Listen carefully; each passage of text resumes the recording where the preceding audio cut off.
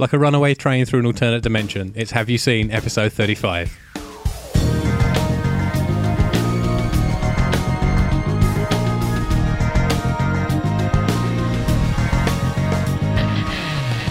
Welcome one and all to episode 35 of Have You Seen? I am Kieran Lefort, and opposite me as usual is Tom Webb. Hello. Today we speak of two very different films. Yes. Unstoppable and The Adventures of Buckaroo Banzai Across the Eighth Dimension. That's it.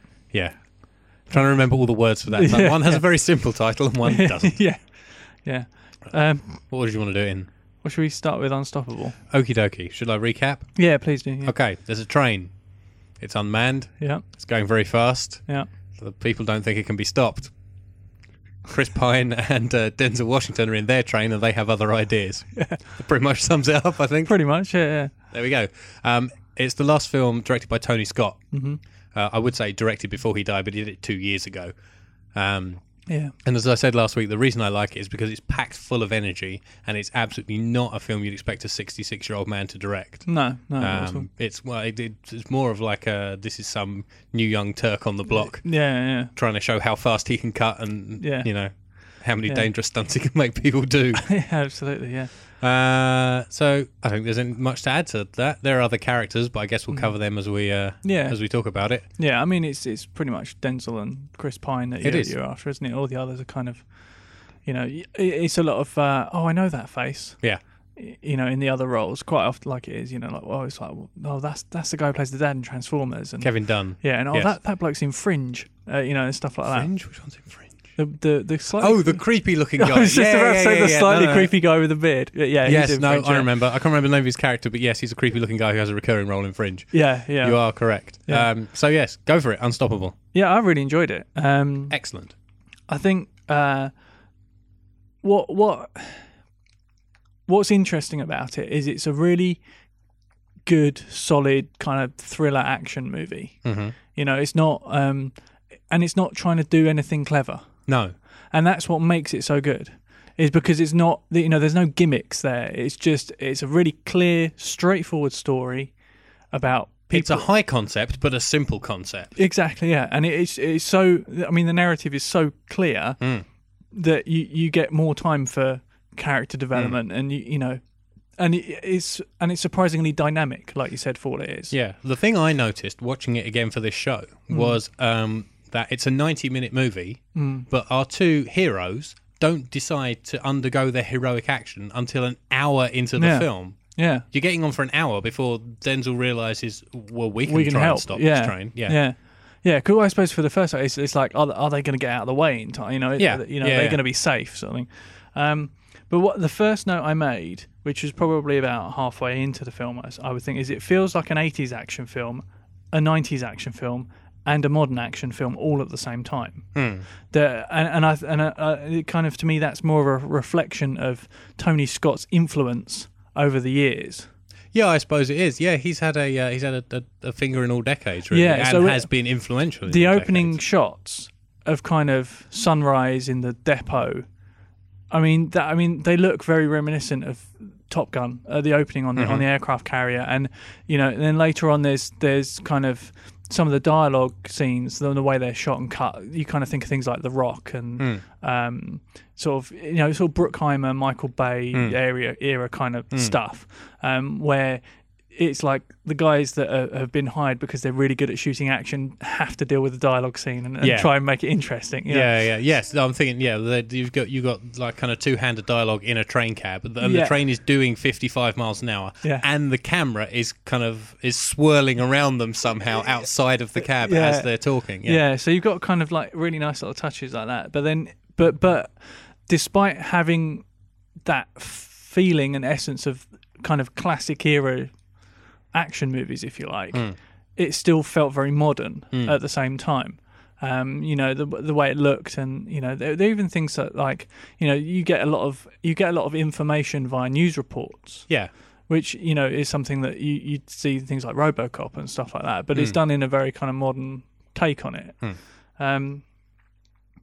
Yeah, so I mean, I don't have that many notes because I was just I watching didn't have that many it's notes when I was writing. Like I said, I had 4 lines that I wrote last week. Yeah, and I mean, again, what I liked about it is, you know, you know when these stunts are real.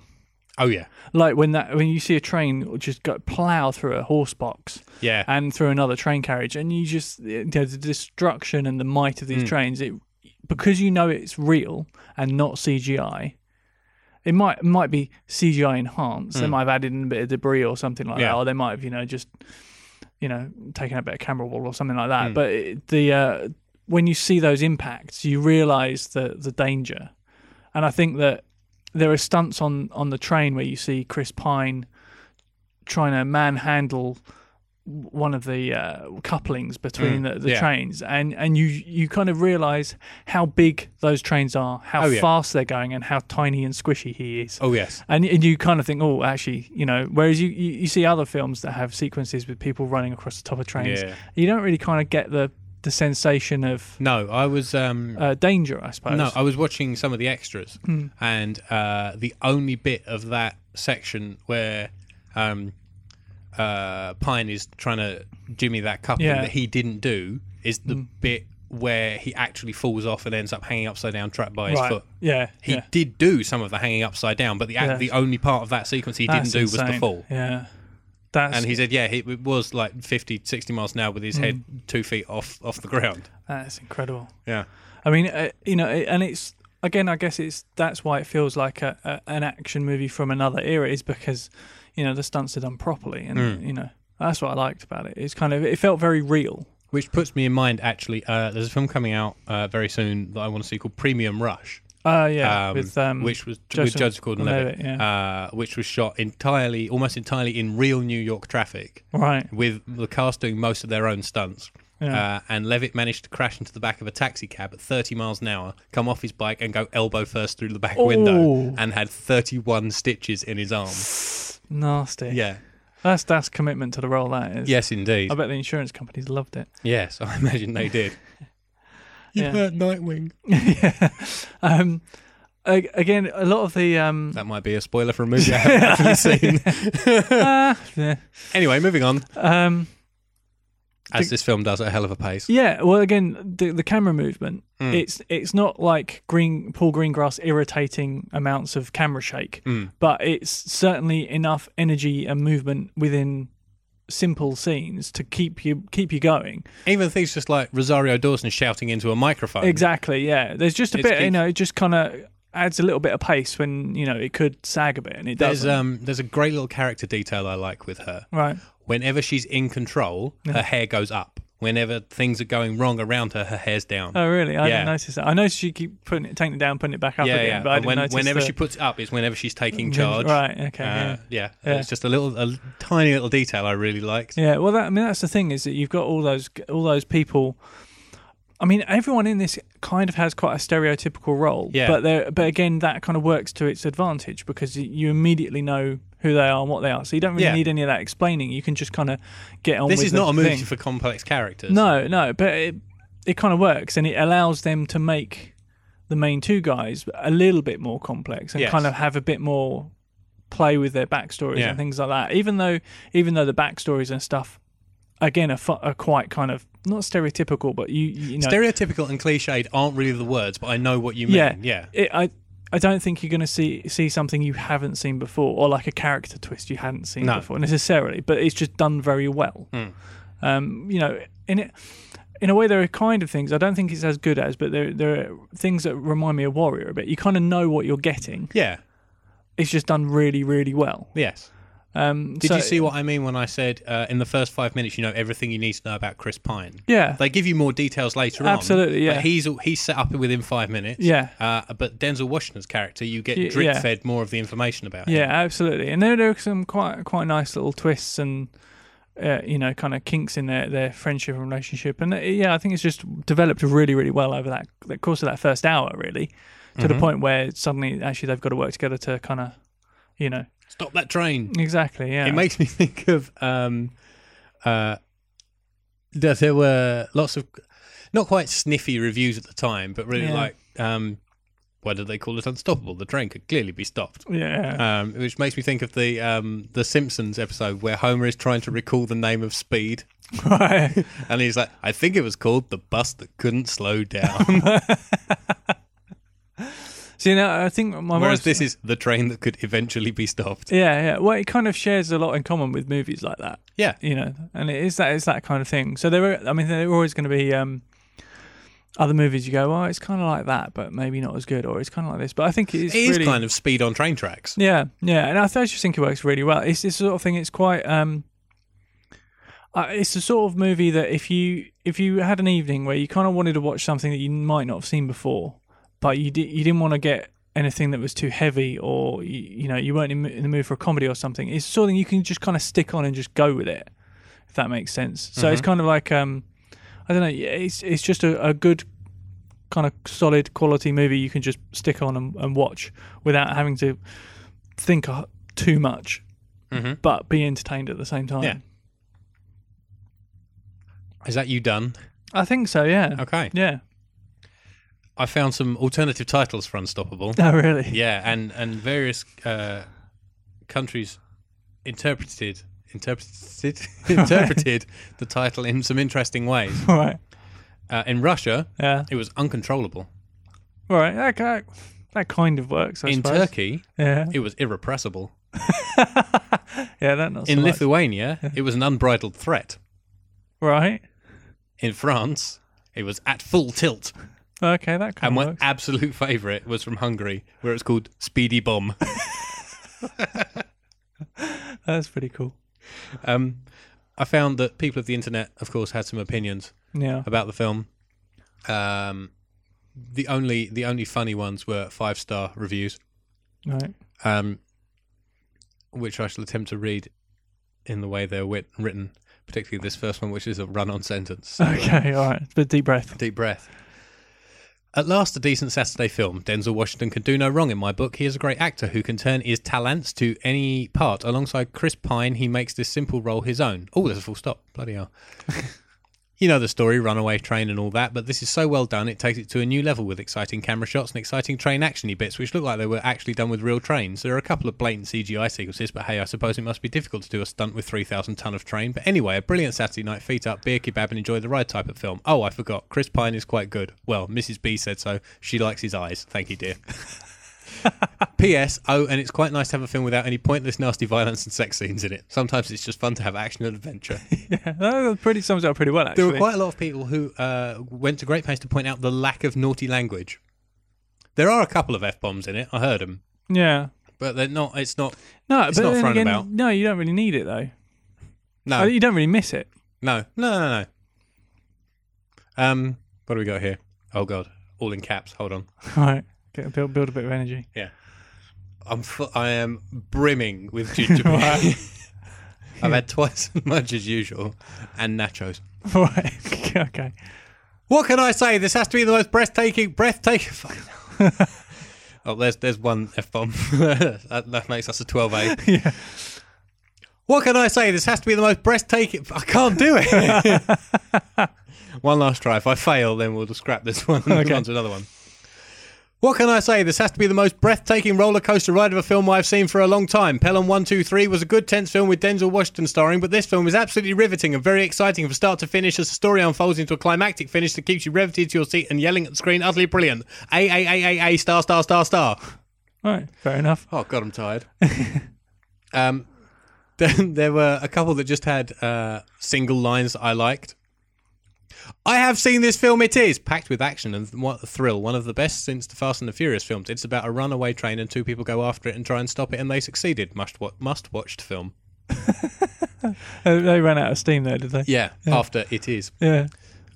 This one line I really liked. This movie will never win any awards, but only because there isn't one for the most thrilling film of the year. This, I think, is from an last one. I think it's from an entirely different film. Right. Now, this movie is a classical movie. Not only does it come with a background guitarist, but the movie itself is awesome, and the case was not damaged at all. Thank you, mystery Amazon reviewer. Right. And so, to Buckaroo Banzai. Yeah. Would you like to attempt to explain this film? I'll give it a go. Because I don't want to have to. So, basically, The Adventures of Buckaroo Banzai Across the Eighth Dimension is a kind of a family action-y adventure sci-fi comedy something made in the early to mid late. No, that's the entire decade. It was made in 1984. Oh yeah, right. Made 1984. The early to mid late 80s. Well, you can't say I wasn't wrong. Well, you're vague. So Buckaroo Banzai is a neurosurgeon, particle physicist, martial artist, and rock star. And he's kind of invented a car that crosses dimensions. He seems to have invented this entirely by mistake. I don't really... Kind of, yeah. So basically, it's a movie that kind of just drops you right in the middle of this kind of unusual universe, and you just kind of have to go with it and keep up. It's effectively... Buckaroo Banzai has discovered that he can cross dimensions, and then there are two warring alien races who can utilize this technology, and they arrive on Earth to try and basically steal it from him, and the bad guys want to use it to, I think, then attack the others. It's not really made that clear. Not really. It kind of doesn't really matter that it's not really made that clear. You kind of effectively just get Buckaroo Banzai's kind of point of view. So he's just trying to stop the bit that affects him and not really anything else. Yeah, I suppose so. It stars Peter Weller as Buckaroo Banzai and Jonathan Lithgow as kind of this crazy Italian doctor who's sort of possessed by one of the aliens. And Jeff Goldblum turns up, and so does Christopher Lloyd. And Ellen Barkin plays the kind of superfluous love interest.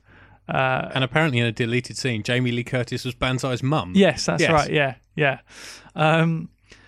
So it kind of has like 80s classic written all over it, but it kind of never was because it sank without a trace. It was made for $12 million and just kind of disappeared. Yeah, because they just had no way of knowing how to market it. And I came away just really enjoying it and wishing I'd seen it when I was a kid, because I think it would have slotted right in the VHS collection with Ghostbusters and Back to the Future and Biggles Adventures in Time and all the other kind of stuff I had like that. So what did you make of it? Well, I came away from it absolutely hating it and very glad I didn't watch it as a kid. Really? Yeah. I really didn't like this movie. Why not? It was far too much like Howard the Duck. Really? Yeah. See, I don't think it's anything like Howard the Duck. It is. Right. You're one of the heroes, well, in fact all the heroes in this film, are in a terrible 80s band. Yeah. Yeah. There's confusion about whether aliens are from other planets or other dimensions. The main villain is somebody possessed and overacting like crazy. Yeah. It's cheap as hell. Yeah.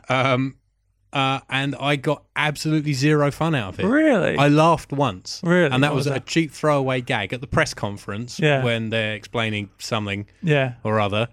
And one of the band, I think, what's his name? Perfect Tommy? Yeah. Makes a joke at the expense of the Secretary of Defence. Right. Who then just reaches over and unplugs his microphone. That was the only thing I laughed at in this whole film. Oh, I loved it. I thought this was terrible. Really? I had a feeling you might kind of go this way on it. Well, I really wanted to like it. Yeah. And I think kind of the problem is I was expecting like the fast-paced, brightly coloured adventures of a wisecracking hero, which is what the cover suggests. And what I got was an impossible-to-follow story about a bland man with greasy hair and his dull band of indistinguishable sidekicks and some Rasta aliens. Interesting.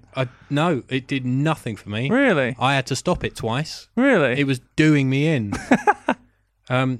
It's like someone was pouring the 80s directly into my eyes and ears for 102 minutes. I just loved it. I thought it was great. Peter Weller's about as convincing as half Japanese as David Carradine was as half Chinese in Kung Fu. True, yeah. You can really tell the difference between the two DOPs. Yeah, you can, yeah. And that club scene may have been shot by the guy who did Blade Runner, but Peter Weller doesn't half look like Rich Hall when he sat at the piano. Yeah, I just... Really? I hated it so much. It's like bad anime done live action by white people. Right. I can totally see how it would work as a comic or as an animated series, but I really don't think it's a live action film. Really? No. I don't know. I just like the fact that you kind of just cling on trying to figure out what's going on. And I didn't care. Really? I did not care. Peter Weller is so bland and so boring. Right. See, I just found him all right. I didn't think he was exceptional, but I wouldn't say he was bland. He's supposed to be an exceptional person. Yeah. His character is supposed to be exceptional. He's really dull. He's supposed to be exceptional, but laid back. So he's kind of like just everything he's brilliant at is just, he's just brilliant at it. He doesn't need to work at it. Do you know what I mean?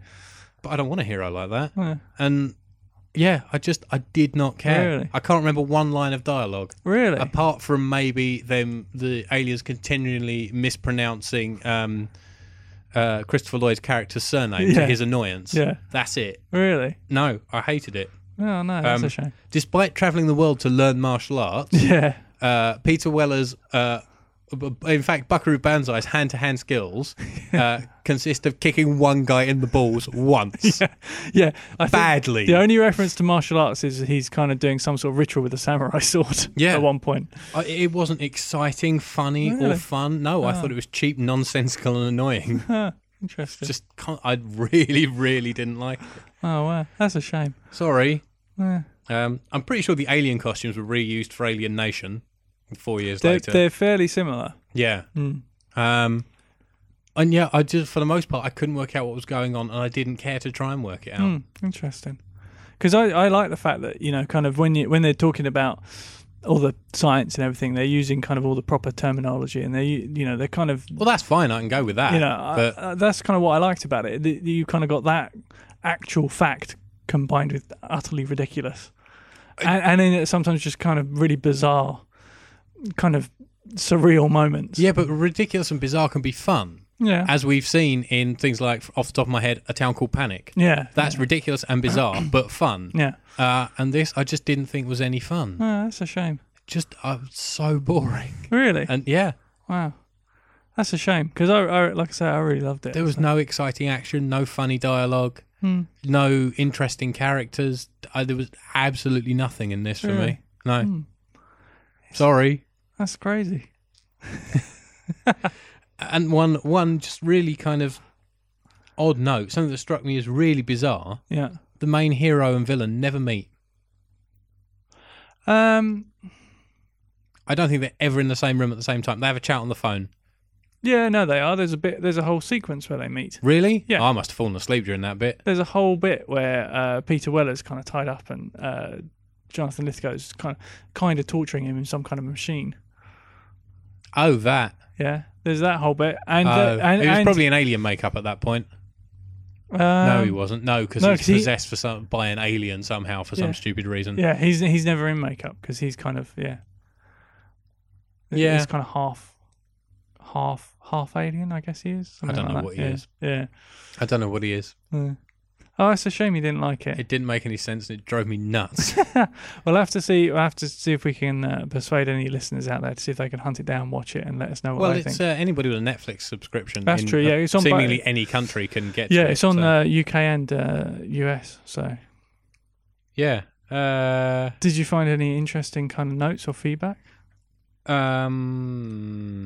on, that means opening another thing on my iPad. Give me a second. I've got some reviews. I have one review. Right. It's a 1-star review. Right. Because all the 5-star ones were too well written. Right, fair enough. And it's only for one line that I like. This is just an excerpt, and it's just for one line in this I liked. This is one of the worst things I've ever had to sit through. Totally irredeemable. The script is pedestrian. It outright steals every interesting idea in it from other films. It has this is the line. It has an appallingly lax attitude to the portrayal of firearm usage in films. The acting is dull. The music is dull. The dialogue is dull. There are no discernible jokes. It looks cheap, and the direction is boring. Yeah, interesting. The one good thing I'll say about it is half the cinematography. Yeah. When it looks good, it looks really good. And like I said, you can tell when it's there's the Blade Runner bloke. It's such a shame that they switched out. They really, I think in fact, if they'd kept that guy, then it probably would have done better than it did. You think because it just would have looked more expensive and more? Yeah, I think it would have just had a bit more. I don't know. It just would have looked had a bit more class to it. I think if it had that, Yes, possibly. Yeah. Yeah, sorry I trampled all over that. I really wanted to like it. Like I said last week, it's something that I've heard about for years. Yeah. Just like forever. And I always thought Bruce Campbell was in it for some reason. Right. And when I saw it pop up on Netflix, I've been meaning to click on it for ages. And, that the cover suggests fun and hilarity. Yeah. And I found no fun or hilarity. Because I like just kind of the weird, bizarre moments. Like I think there's a bit where Jeff Goldblum and one of the other band members are trying to on their way somewhere through the complex, and there's like this huge vice with a watermelon in it. And Jeff Goldblum goes, "What's that watermelon for?" And the guy goes, "I'll tell you later." And that's it. They just walk past, and then it's never referenced again. So it's just little silly things like that entertained me, and just kind of like these kind of off the cuff bits of dialogue that just seemed really kind of off the wall that I liked. You didn't. I think I'd have preferred to stay slightly more inside the walls. Right, fair enough. All right. Well, have we got anything else to cover before we move on to the pictures? No, we really don't. Okie dokie. It's a light week, especially after last week. There's no acting this week, people. Sorry. No. Do you want to pitch first, or should I? I don't know. Are you feeling brave after I've just... Yeah, no, I can pitch you. It's for it. A much more traditional film. Go for it. From only a few years ago, actually. I'm going to pitch you Capote. Which now, hang on. This is the Philip Seymour Hoffman one, not the Toby Jones one. It is, right. Yes. I've seen half of the Toby Jones one, and I thought it was terrible. Okay. Not necessarily because of him, just because of the way it was made. It was a bit weird. So anyway, the one I'm actually going to pitch you is Capote. It was made in 2005, and it's very simply the story of Truman Capote writing his famous novel In Cold Blood. Now, In Cold Blood itself has been made into films, and the story of In Cold Blood is in November 14th, 1959, in Holcomb, Kansas. Perry Smith and Dick Hickok break into a farmhouse with the intent to steal some money. Unfortunately, the money isn't there, and they end up shooting the entire family. And this actually happened. Okay. So what you're going to see is effectively a fictionalized version of true events about someone writing a fictionalized non-fiction novel about true events. That only makes slightly more sense than Buckaroo Banzai. So basically, the film follows Truman Capote, because what he actually did was he read a news article about the killings, and then he went down to Kansas and he interviewed the police officers involved. He struck up a friendship with Alvin Dewey, who was the police officer in charge of the investigation. In the film, he's played by Chris Cooper. He goes there with Harper Lee, who wrote To Kill a Mockingbird, who is one of his best friends. And that's Catherine Keener. And he then proceeded to get absolutely unprecedented access to the two murderers. And he, to the point where, as part of research, he would go to the prisons and sit in the cells with them and talk about their lives and what they did. And I've actually read the book, and it's really interesting because it's written, you're reading about true events, but it's written as a novel. And you kind of think at that point, well, there must be quite a lot of artistic license, but the amount of access he had meant that there was a little bit of artistic license, but a lot. I mean, it's so much rooted in fact that you kind of puts yourself in a very bizarre situation. And I think it's all well and good making a film of In Cold Blood because it's an interesting murder story. But actually, the film that they've made here is even more interesting because you get the interesting story of the murder in Kansas and the subsequent court case and prison sentences. But you also get Truman Capote, going back, and you've got to, remember he's a very flamboyant homosexual writer from New York with the most ridiculous sounding voice you've ever heard. He sounds like Droopy the dog, doesn't he? He does, yeah. Yes. And no, I'm not going to try. No, don't even try. I can hear it, but I'm not sure I can emulate it. And if you watch, you can find footage of Truman Capote on YouTube. You realise how close Philip Seymour Hoffman is to. He does that Michael Sheen thing. Yeah.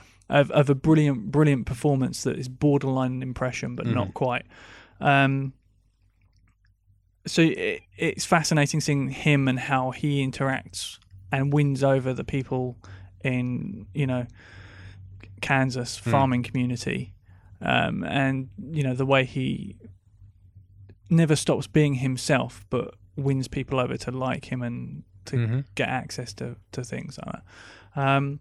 So yeah, it's kind of like I said, it's a fascinating true story that then went on to be a fictionalized novel, and this is the fascinating version of the fascinating true story of that being written. So yeah, I think it works really, really well as a film. Okay. It's worth noting that it was directed by Bennett Miller, and the last thing he did was Moneyball. Okay. So, and I think the script for this was by Dan Futterman. That's a name I know. Yeah, he probably from acting. I can't remember what it was, but you would know. I think he was in. He was in The Birdcage. I don't know if you ever saw that. I haven't seen. Right. He was the son in that, the very straight-laced son in that.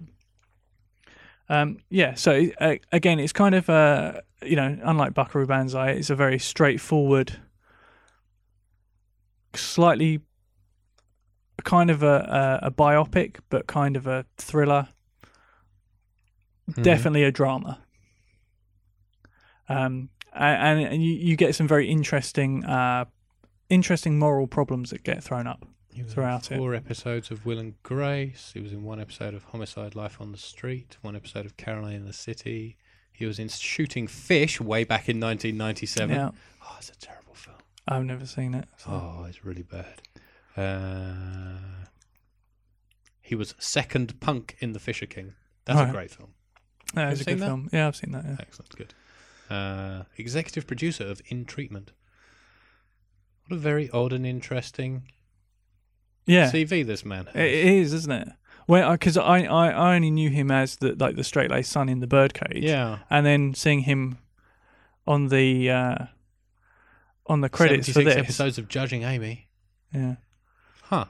So like I say, it's kind of just a bit like Unstoppable is kind of a good solid action thriller. This is a really good solid drama, I think, and it doesn't have the problem of plot holes and stuff because it's true events. Sure. So, the way you're talking about it is putting me in mind of Zodiac. Yeah, I imagine a cross between Zodiac and then something like Frost Nixon or the Damn United or something like that, where you kind of know it's based on true events, and it's closer to reality than say Zodiac is. But yeah, that's kind of quite a good comparison there. Interesting. Yeah. So that's it, really. Lovely. I'm interested to see what you think. I really enjoyed the film, and I really enjoyed the original novel of In Cold Blood as well. So. Okie dokie. Well, I have a very different film than that. Good. You have a documentary. Okay. Called Jiro Dreams of Sushi. Do you know what? What? I was looking at Netflix last night, and I saw that, and I read the synopsis, and my wife and I were saying, "Oh, that sounds mad. That sounds kind of intriguing." We didn't watch it, but we were just looking at it. Excellent. And thinking, by this time next week, you'll have watched it. Yeah, that's really weird. It's not quite as mad as you're expecting. No, but it just kind of seemed a bit like off, kind of. Well, I saw weird. a trailer for it a while ago, and it just seemed interesting and sweet and nice. Yeah. And then when it popped up on Netflix, it's like I had to watch it. Yeah. I've now watched it twice. Oh, really? Once to watch it, and then I watched it again to take notes on it because it's hard to take notes on a subtitled documentary when you're watching it for the first time. Yeah. Okay, so Jiro Ono is 85 years old. Looks a bit like a tortoise, and he owns the world's best sushi restaurant. It has 3 Michelin stars and 10 seats. Wow. He seeks sushi perfection, and this documentary is about Jiro, the restaurant, his 2 sons, and that quest for perfection. Right. See, now I've been to a 1 Michelin star restaurant, and the food there was just absolutely incredible. So I can only imagine what a 3 Michelin star. Even though I don't like sushi. But this is I was on the fence about pitching this to you because of your attitude towards seafood. Yeah. Whereas I think the food, I want to eat everything I've seen in this film. It looks beautiful. The food, just incredible. It's real artisan stuff. Yeah. See, the thing with me with sushi is I always look at it and I think that looks amazing, and then I kind of get a vague sort of sense memory of fish, and that makes me feel slightly sick. Well, the actual sushi is the rice. I know that. There's probably plenty of sushi dishes that you would like because they don't contain fish. Yeah, exactly. Yeah, I don't know why. I guess it's because when you're younger and when you kind of see sushi and someone, you either say, what is it? Someone will inevitably say raw fish. Yeah. And that just makes you feel sick. Sashimi, exactly. That's the raw fish. Yeah, yeah. Anyhow, what can I tell you about Jiro Dreams of Sushi? Jiro himself is officially classified by the Japanese government as a living national treasure. Oh wow! Because he's such a good sushi chef. Yeah. There's a word that keeps popping up called shokunin, right? Which means they don't explain it in the film, but it roughly translates as artisan or master of one's profession. Okay, so bear that in mind. I've heard that word before. Okay. So I'm assuming I must have heard it in some kind of Japanese martial arts movie or something like that, probably. You will understand why he's shokunin when you see him work. Right. Even in close-up, in slow motion, I cannot always follow what his hands are doing. Wow. And Jiro, or his elder son, Yoshikazu, who's his number 2 in this restaurant, they make every piece themselves. Right. For the restaurant, it's crazy. I'm essentially going to be telling you things that you'll see in the film. Yeah. To get a seat at the restaurant, you have to book the month prior. Right. There are no appetizers. They serve only sushi. Right. The minimum price is 30,000 yen for a meal. Wow. Which is £240. That's crazy. For which you get 20 pieces of sushi. Wow. 20? Yeah. Jesus. Yeah. All handmade by the master or the master's son. Who some insane. Speculate in this film could possibly eclipse his father. Right, wow. Who else? There's a few characters. I mentioned Yoshikazu, who's the older son. Yeah. He's a bald man with striking black eyebrows. You will not believe him when he tells you how old he is. Okay. And he and Jiro work in I cannot remember the name of the restaurant. It's got a name that begins with S and ends with Jiro, which I did not bother to write down. But it's in it's actually in Ginza Station, in Tokyo, and I realise I've walked past it half a dozen times and not known what it was. Yeah, amazing. Which infuriates me, but I wouldn't have been able to go to anything because it's so damned expensive. But yeah, anyway, they run that restaurant. They have a second branch in Roppongi Hills, which is run by Takashi. Right. Who is the younger son, who has to lower his prices because the sushi is not made by his father. Wow. To get people to come in. That restaurant has 2 stars. Wow. Okay. Yeah. There's a guy who kind of serves as our way in called Yamamoto, who is a Tokyo restaurant critic. Right. And he feeds us a lot of interviews with him, feeds us a lot of information about Jiro and about sushi chefing in general and restaurants in Japan. And a lot of this is actually about kind of like father-son hierarchy as well. Right. It's a fascinating insight not only into Japanese culture and society, but also a very rare peek into the world of a sushi restaurant and how great food is made. Right. The other 2 main characters, I say main characters. There's not. There's a guy. The guy they keep coming back to be interviewed is a guy called Mazutani, who's a former apprentice who now runs his own high-end sushi restaurant. And he kind of his insight is, I studied under this man, but no longer work for him. Right. This is what I think. No, I'm outside. Oh, really? And not a major character, but kind of a cameo. There's a guy to look out for called Fujita, who is he's the fish buyer for Jiro's restaurants, who describes himself as having anti-establishment methods. Right. Of buying fish. Okay. Yeah. That sounds quite suspect. Yeah. It's a man who can tell you how good a tuna is by cutting the tail, poking 2 fingers inside and having a look with a torch. And he will tell you how good that tuna is going to taste. Wow. He's quite amazing. They're all quite amazing. Yeah. It's really nicely shot. Right. It's obviously HD video with 35mm lenses on it. Right. Okay. So I think it might even be like DSLR type stuff. But it makes the food look beautiful. A bit like Rubber then. A bit like Rubber. Yes, but without any psychotic tires. Yeah. It's all pristine image, shallow focus. Yeah.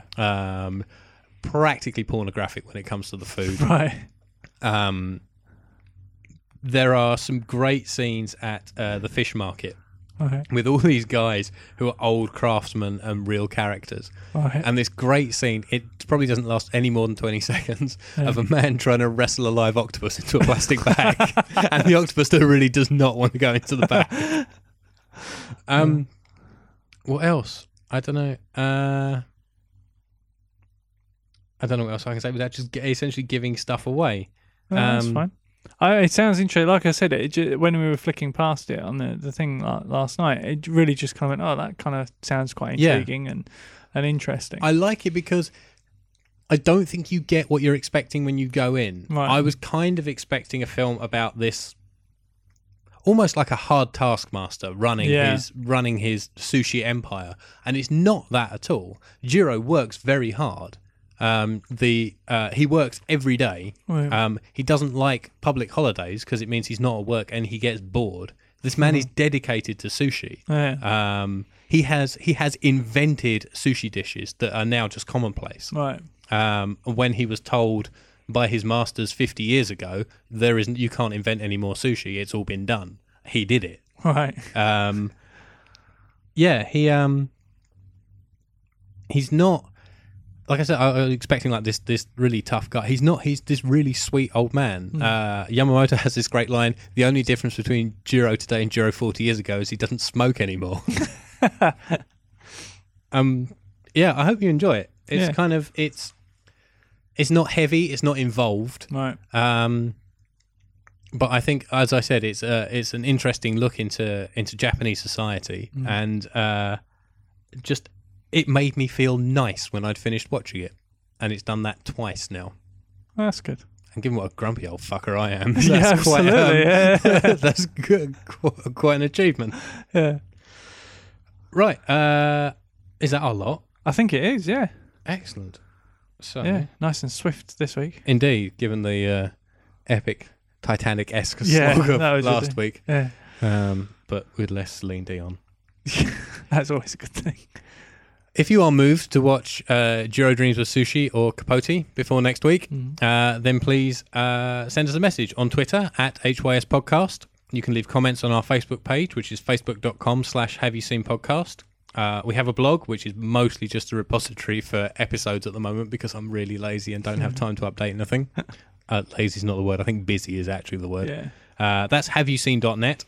And if you want to write a long review or send us a pitch or anything you fancy, just, I don't know, send us nice words of encouragement. Or if you think we're terrible, you can tell us that as well. We take on board all criticism. Yep.